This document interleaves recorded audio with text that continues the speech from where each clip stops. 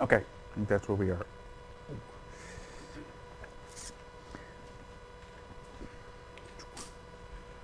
We're looking at a series of muscles that are going to now travel down the back of the forearm. We haven't done that yet, have we?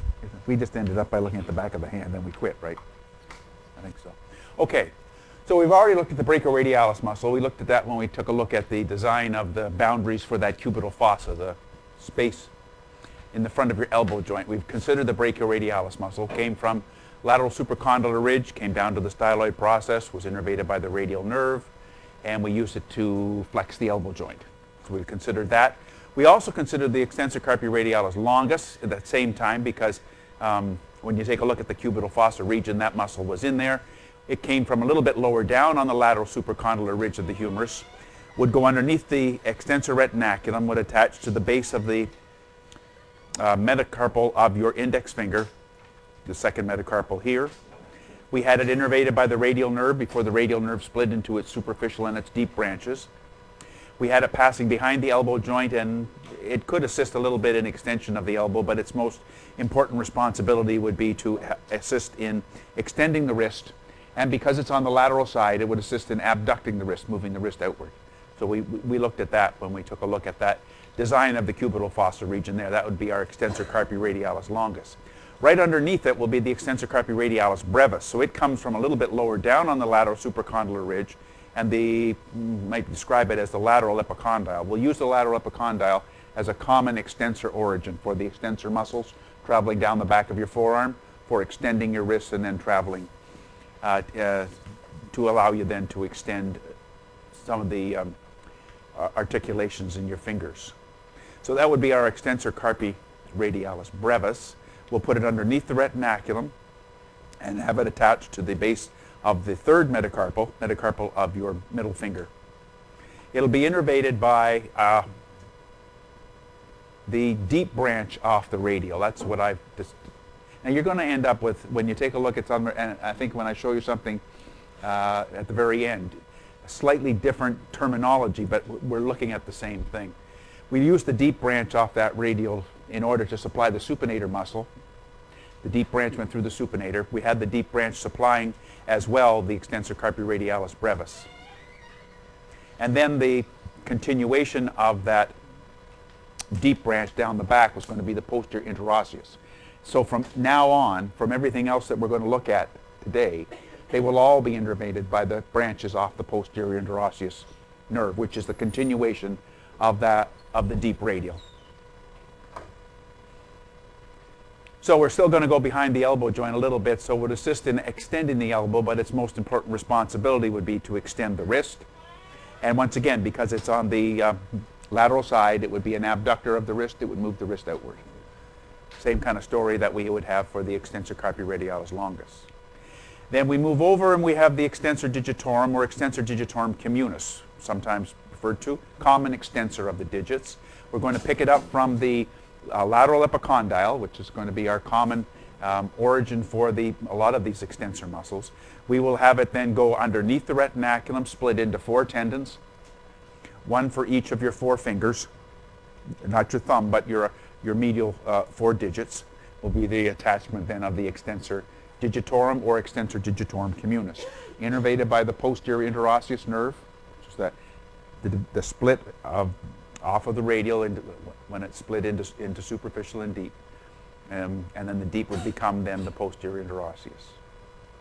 And we had this one. Let's see if I find where I put my picture for this one. Probably not going to find it. Oh, okay, let's go back the other way. We had this one, as we mentioned before, because we looked at the lumbricals and we looked at the interossei muscles. We had this one forming on the top of each of your 4 fingers, this dorsal expansion. They call it, in this case, extensor hood. So we're going to end up with a fairly thin aponeurotic hood here at the level of the first phalanx, head of the first metacarpal. In theory, the tendon for the extensor digitorum communis is going to stop at the second phalanx. That's where it ends. But you can see by this dorsal expansion, this extensor hood mechanism, and by the continuation here by these lateral bands coming along this way, and we had the lumbricals and the interossei muscles coming up and blending by these lateral bands into that extensor hood, we're now able to get movement at the terminal phalanx of each of your four fingers. So when you're looking at the actual tendon of the extensor digitorum communis, it stops at the second phalanx. But because of this hood mechanism, this dorsal expansion or hood mechanism, and we also have the attachments of the lumbricals and the interossei by these lateral bands coming up this way, we're now going to be able to have complete extension of the digit. We'll be able then to extend the second interphalangeal joint of each of your four fingers by this fairly elaborate network on the back of each of your fingers in that fashion. So that would be then the extensor digitorum communis. Technically, it would take you to the second phalanx, so it would be then you'd then be able then to assist in extending the wrist, but its most important responsibilities would be then extension of the metacarpal phalangeal joint of your finger, of the four fingers, and then technically extension of only the first interphalangeal joint from that tendon alone. But by that expansion and by the movement of the interossei and the lumbricals by those lateral bands that come up, we're now able then to get to the end of the finger, and so we'll now be able to extend the second interphalangeal joint of each of your four fingers. It's a fairly elaborate mechanism in allowing you to be able to do that. All right, so that would be then as far as the extensor digitorum communis muscle would go.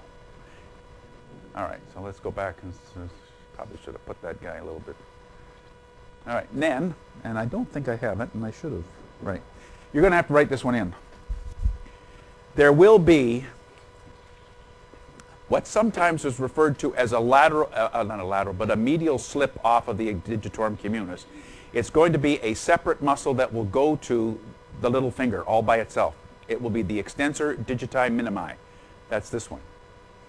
Now the extensor digiti minimi will come from the lateral epicondyle of the humerus. So the origin for it will be the lateral epicondyle.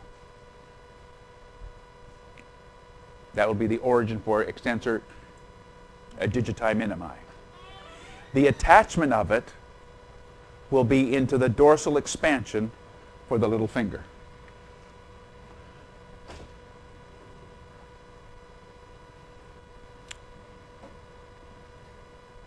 So your little finger is going to end up with two tendons attaching it for extending.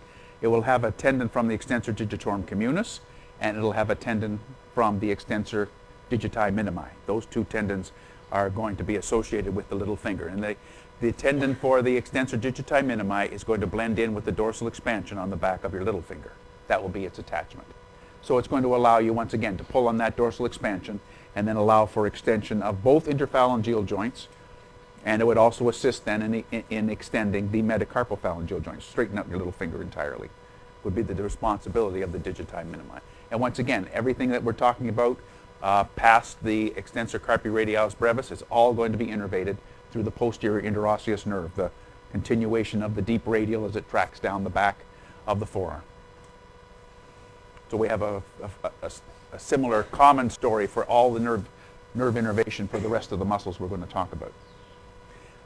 That would be then the extensor digiti minimi. That's this little guy here coming down, and it would then attach into the dorsal expansion.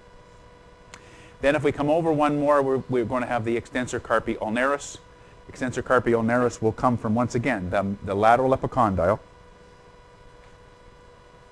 Picks up a little bit of attachment from the ulna itself, but its major attachment will be from the common extensor origin of the lateral epicondyle. It's going to come down. Once again, its tendon will now pass underneath the extensor retinaculum, and then it'll attach to the base of the fifth metacarpal of your little finger. Will be the attachment for the extensor carpi ulnaris. Same story, going to be innervated by the posterior interosseous nerve. Same story, it goes behind the elbow, so it will assist a little bit in elbow extension, but its most of its responsibility will be down at the wrist to extend the wrist. And because it's on the medial side now, it will assist in adducting the wrist and moving the wrist inward.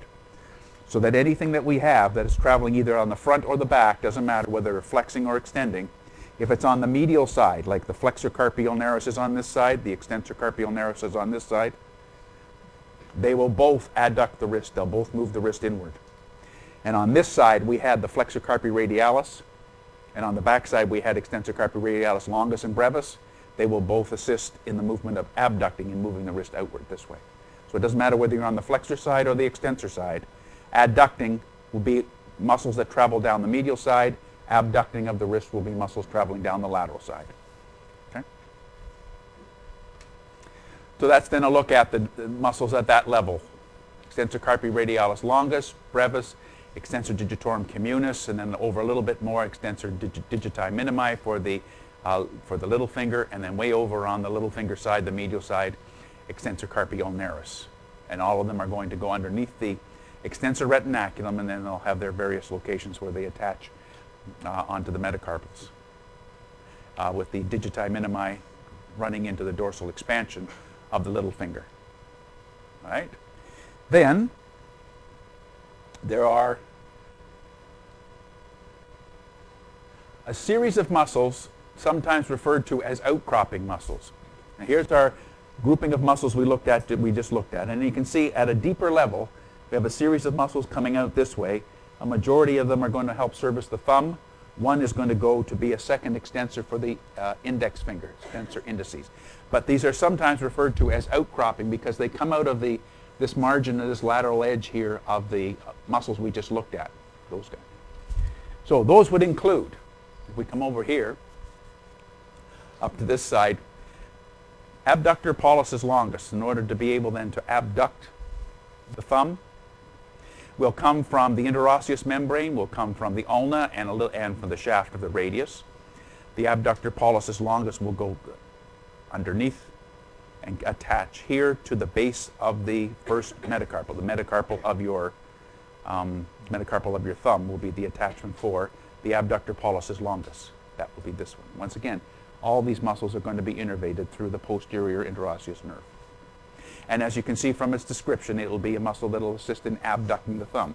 So remember, when we move the thumb, we flex the thumb by moving it across the palm of the hand. We extend the thumb by moving it back the other way. You abduct the thumb by moving it back away from the palm of the hand. You adduct the thumb by moving it back in towards the palm of the hand. So this one is an abductor, and it's going to be attached to the base of the metacarpal of your thumb, going that way. Now, we already had an abductor pollicis brevis as part of the thenar muscle group, so that's why we have to designate this one as a longus. If you remember, the thenar muscle group had an abductor pollicis brevis associated, flexor pollicis brevis, abductor pollicis brevis, and opponens pollicis were the muscles associated with the thenar muscle group. This one then gives you the abductor pollicis longus muscle, coming this way. And then right next to it, coming from the interosseous membrane and from the back shaft of the radius, will be my extensor pollicis brevis. It's going to go to the first phalanx of your thumb. And these two are the ones that I put together when I talk about them, because these two have the radius as a fairly common attachment. Extensor pollicis brevis coming down this way will then attach to the first phalanx of your thumb. It won't go to the end. It'll only go to the first base of the first. Okay. Then if we come over and take a look at the muscles more over here from the ulnar side, we have the extensor pollicis longus muscle from the interosseous membrane, from the back shaft of the ulna, coming down and hooking around that dorsal tubercle that's on the back of the radius. It helps to change the direction of that tendon, rearranges it and directs it over this way so that we end up attaching to the terminal phalanx of your thumb. And as you can tell, it will be then a muscle for extending the joints of the thumb, allowing for thumb extension to occur. So it's going to give you the ability to extend the carpal metacarpal joint that we looked at. It'll allow you then for extension of the metacarpal phalangeal joint, and it's also going to allow you for extension of the interphalangeal joint. It'll allow you to straighten your thumb up. So if you hold your hand like this and you try to lift your thumb as high as you can or hard as you can up, then you're using that extensor pollicis longus muscle for complete extension of the thumb in that fashion. And once again, same story as we had before. It's going to be the posterior interosseous nerve that's going to supply the extensor pollicis longus. It's going to take us down to the end of the thumb.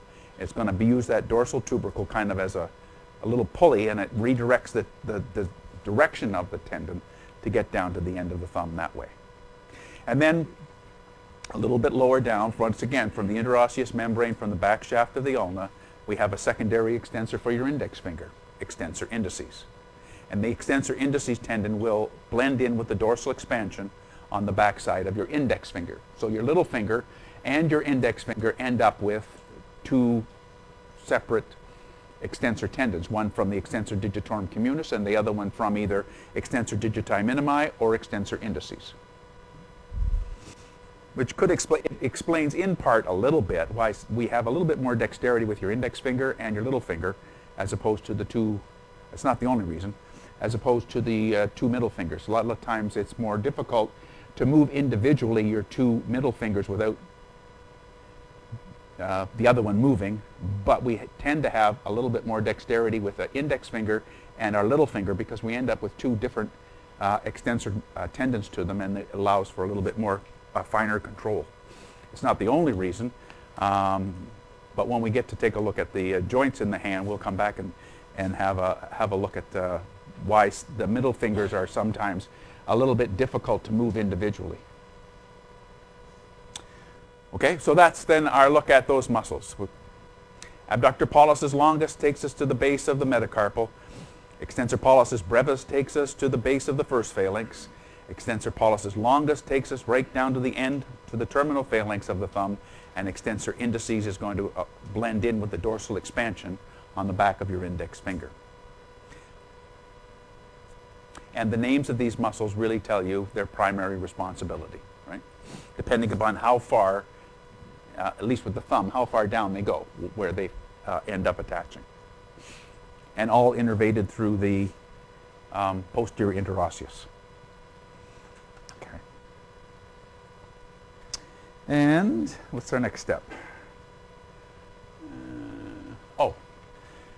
Here's a look at the extensor pollicis longus tendon going all the way down to the terminal phalanx of your thumb. Here is our, extensor pollicis longus. Here is the pollicis brevis, and here is the abductor. It creates a little bit of a pocket in between the longus and the brevis.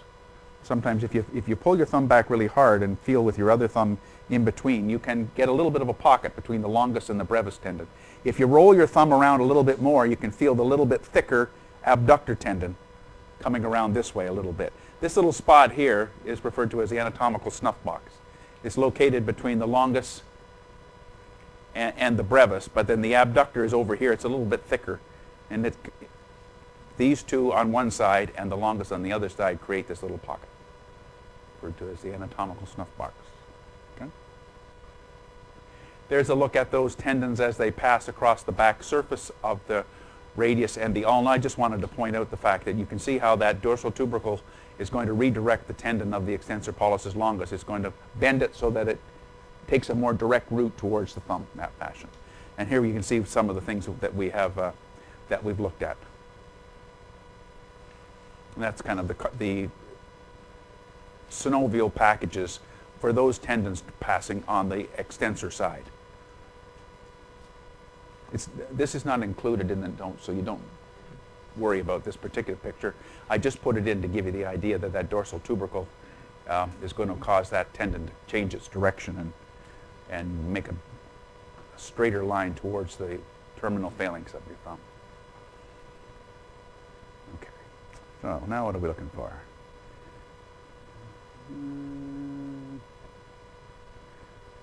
Go back, I guess.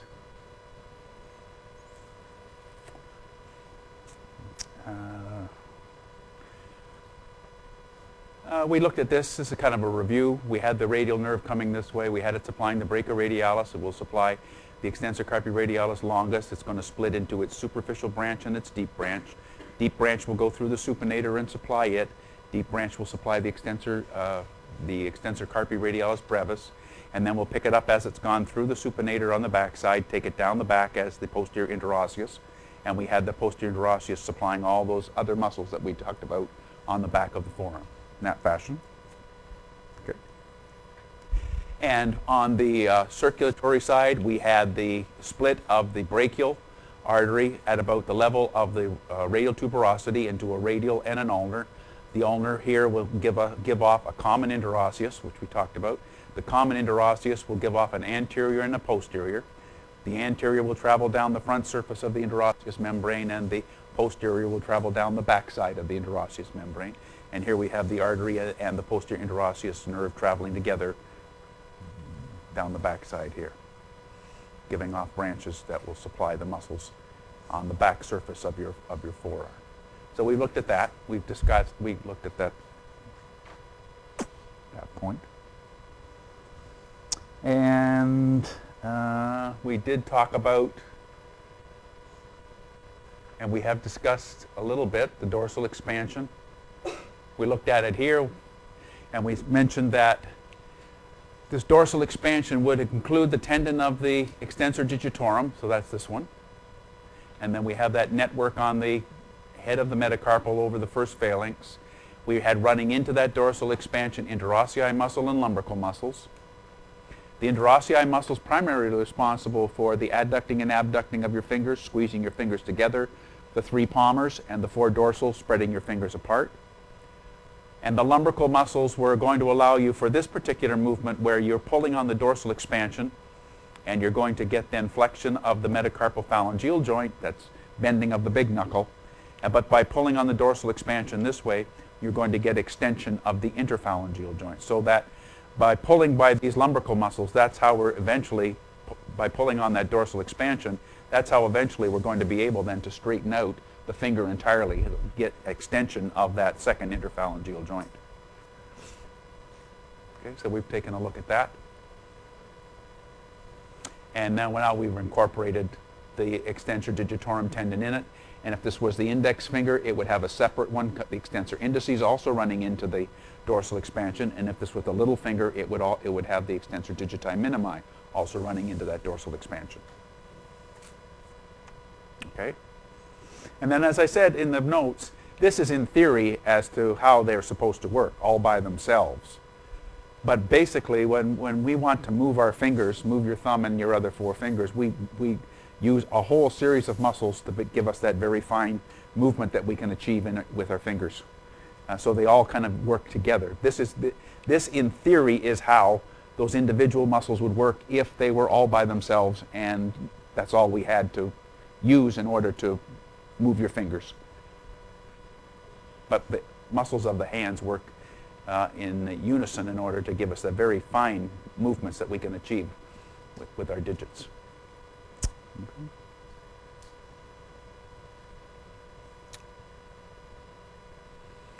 And that one, we don't need that one.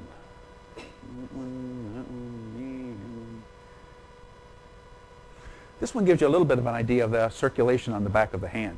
We looked at the plantar surface, the palmar surface, the back of the dorsal surface. We'll get a network on the back of your hand, an arterial network. Some of it derived from the radial, some of it's going to be derived from the ulnar, making up this dorsal network on the back of your hand. And we'll get digital branches on the back of your hand coming down here for your fingers, so that the radial and the ulnar are going to contribute to this arterial network on the dorsal surface. Okay. The posterior interosseous artery really almost quits at about the level of the wrist. It doesn't do much.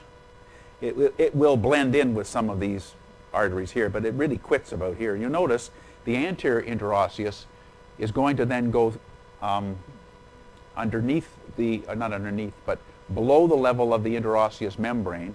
And you'll notice, you can see that the anterior interosseous plays a fairly important role in contributing now to the arterial supply on the back of the hand.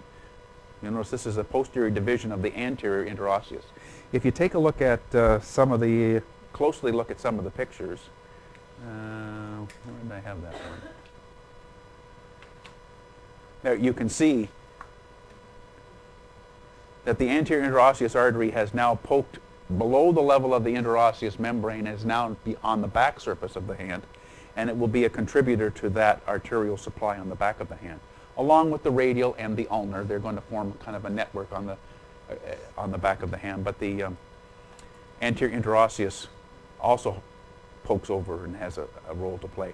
The posterior interosseous almost quits here at the level of the wrist joint. It doesn't really go much further than that in its distribution. Okay.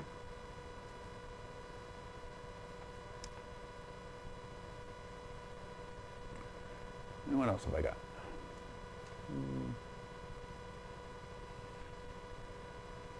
That was a look at the cutaneous distribution. We talked about that on the palmar side and on the dorsal side. And if we're on the dorsal side, we had the dorsal branch off the ulnar would supply the little finger and the medial half of your ring finger. The superficial radial will supply the areas in whatever that is, purple. And notice that basically a good way to describe it is the fingernail beds of the thumb, index finger, middle finger, and the lateral half of your ring finger would all be supplied by the median nerve. And the median nerve over here would have a palmar branch, and then the main trunk would go underneath. And then the median nerve, all this is giving you is the cutaneous distribution. It has no muscular components to it. So all of this would then be the cutaneous distribution from the median nerve and its branches when it was in the hand. And here would be then the cutaneous supplied by the ulnar nerve, the superficial branch of the ulnar nerve here, with the palmar branch of the ulnar nerve giving us some supply way down here. But the rest of all this green would be supplied by the superficial branch of the ulnar. And then once again, remember we have the dorsal one coming around to the back, and that would give us this distribution here. And keep in mind, this is all cutaneous. It has nothing to do with whatever muscles these particular nerves are going to supply in the hand. It's just a cutaneous mapping. And if you look at other resources, you'll see that it's not, sometimes they're a little bit different in the way they divide it up. But this tends to be the most common way that it would be described. All right? And that one I was just going to show you the fact that we were looking at that design of the coming off the dorsal network on the back of your hand on the venous side, coming around this way.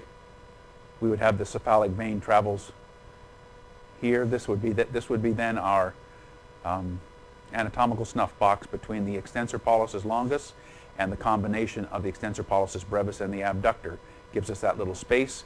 And here we had the radial artery. Remember, the radial artery divided into a superficial and a deeper branch. The deep branch went back around the base of the first metacarpal, went between the two heads of the first dorsal interosseous muscle, and then came across the palm. Well, then we're looking at that radial artery as it's going around the base of the first metacarpal, also associated with this space between the extensor pollicis longus and the pollicis brevis and the abductor. So here's the tracking of that radial artery this way, and then it's going to go between the two heads of the first dorsal interosseous, that guy there, and then it would then travel across the palm of the hand as the main contributor for the deep palmar arch, right? Make sense? Okay. Okay, I was going to do one other thing here before we... I got to do this, right? Got to get out of that. All right, let's see, where are we here?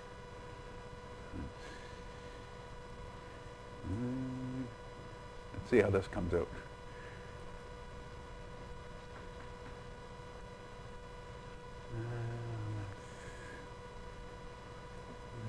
Let's see what. Okay, this is just a look at a summary of what we've done so far and taking a look at it. Here is the median nerve and all of its responsibilities that we've looked at, right? This is a summary of it all. So we had it over here. We had it at the level of the elbow. We said the median nerve was going to be on the medial side of the brachial artery. So we have it here. We had the median nerve supplying the pronator teres, coming around this way. We had it supplying the flexor carpi radialis, the palmaris longus, the flexor digitorum superficialis. Right? We had it giving off an anterior interosseous, which was a deeper branch off of the nerve that would travel down the interosseous membrane. And from that, we were then going to supply the deeper muscles on the front of the forearm. That would be the flexor pollicis longus, pronator quadratus. And if you remember, it's going to supply the only half of the flexor digitorum profundus. The lateral half of the flexor digitorum profundus would be supplied by the anterior osseous nerve. The other side of it would be supplied by the ulnar nerve. The medial portion of the profundus is supplied by the ulnar nerve in the forearm. So we've looked at that. And here's our anterior osseous coming around that way.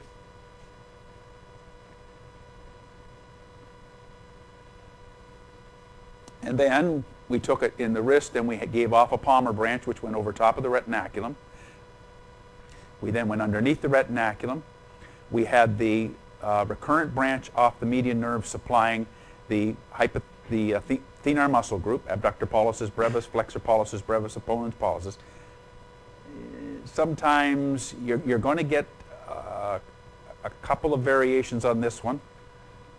There will be some that will say that portions of this one will be innervated by the deep branch of the ulnar nerve, but on my notes I've put this one as solely coming from the recurrent, and you leave it that way. So don't get thrown off when you're taking a look at these things, these pictures, and saying, that's not what he said. When we take a look at the ulnar nerve and its pathways, you'll find that they'll come back and say this flexor pollicis brevis might be innervated by the deep branch of the ulnar. But in my notes, I've got it innervated by the recurrent branch of the median. So leave it that way. We did say that it would do the first two lumbricals, the lumbricals associated with the index finger, the tendon for the flexor digitorum profundus for the index finger, and the tendon of the profundus associated with your middle finger. Those two lumbrical muscles would be innervated by the median nerve. And then this gives you, once again, the cutaneous distribution that we just looked at in that picture. So that would then give us the complete kind of rundown of what we had for the median nerve.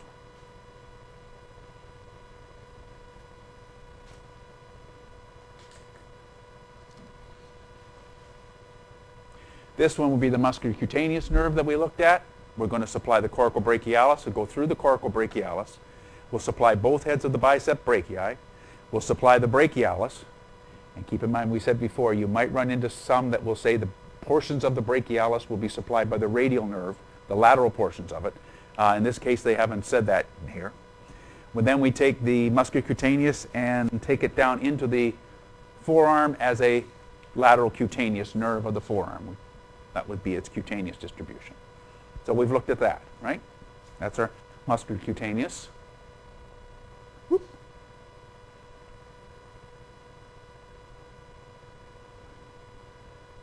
We'll take it back up this way a little bit. This will be the ulnar nerve and what we've looked at. We had the ulnar nerve up here on the medial side of the brachial artery. We had the ulnar nerve supplying the flexor carpi ulnaris. We had it supplying the medial half of the flexor digitorum profundus. We had a palmar cutaneous. We had a dorsal cutaneous. Dorsal cutaneous going around the back of the hand, and it was going to supply the back of your little finger and the medial half of your ring finger. We had that one, and we had the palmar one coming this way. And keep in mind that the ulnar nerve is going to pass on the medial side of the ulnar artery when we get to the wrist, right? And both of those things were going to go over top of the retinaculum, but there was a little bit of a covering for them to create that little canal. But the two structures, the nerve and the artery down at the wrist, were going to go over top of the retinaculum. And then when we get into the further down, we've got the ulnar nerve by its deep branch supplying the hypothenar muscle group, flexor digiti minimi, abductor digiti minimi, opponens digiti minimi, coming around this way. Had the superficial branch supplying the palmaris brevis, came around this way. The superficial branch would give you cutaneous for palmar side of those digits, little finger, and the medial half of your ring finger on the palmar side, there. We had the deep branch of the ulnar supplying all 7 interossei muscles. We had it supplying the medial 2 lumbrical muscles, the ones that would be generated from the tendon of the profundus for the middle finger and the ring finger and the little finger, which would be these ones. And you'll notice that they have included the ulnar nerve as a supplier for the flexor pollicis brevis. When up at the beginning, when we looked at the median nerve, I had the flexor pollicis brevis supplied by the recurrent branch of the median nerve. It depends upon what you're looking at, depends upon the individual author. Okay, and then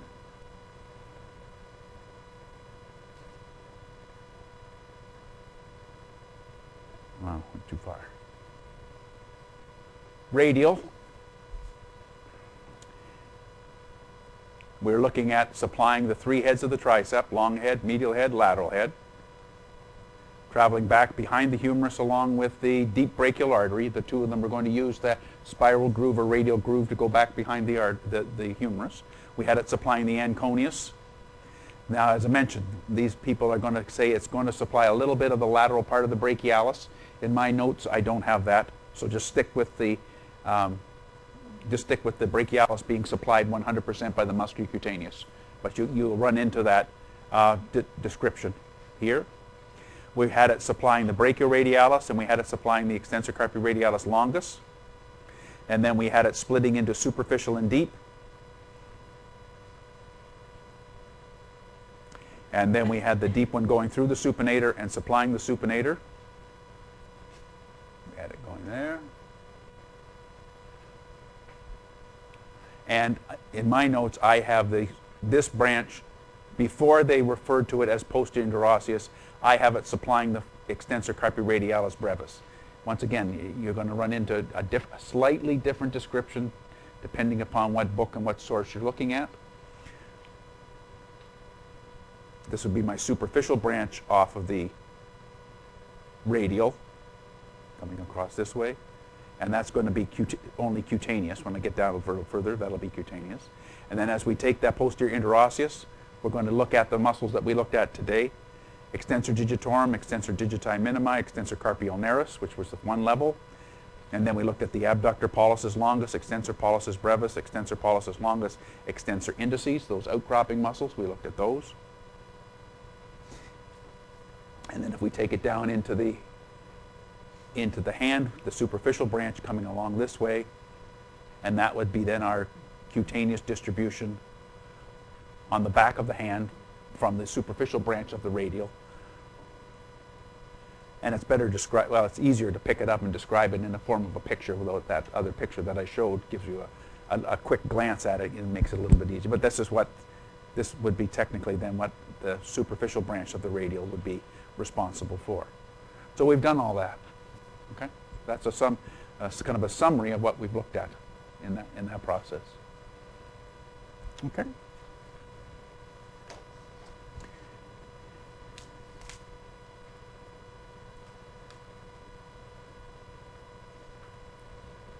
And I think that's enough for today.